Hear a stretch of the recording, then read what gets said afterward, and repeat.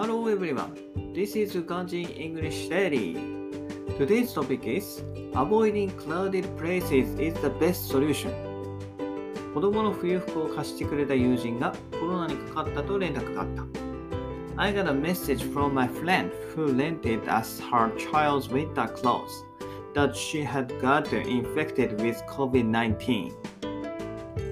借りている冬服を返しつつ夏服を借りる予定であったのに残念である。I was thinking that we will give the clothes back and rent her child's summer clothes, but I can't anymore. コロナに感染した本人は検査を受けて分かったようで、自覚症状はそれまでなかったと言っていた。She told me that she realized that after taking the PCR testing she had it, but didn't get any symptoms so far.話によるとかなり徹底した対策をとっていたにもかかわらず感染してしまったようで本人としてはかなり気がめいっているようであった。She also said that she contracted the virus even though her family has been taking thorough countermeasures against the virus.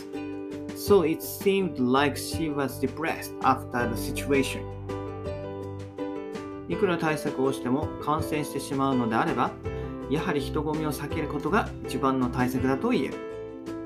No matter how many countermeasures we take, we can get infected with the virus. So, avoiding crowded places is the simple and the best solution.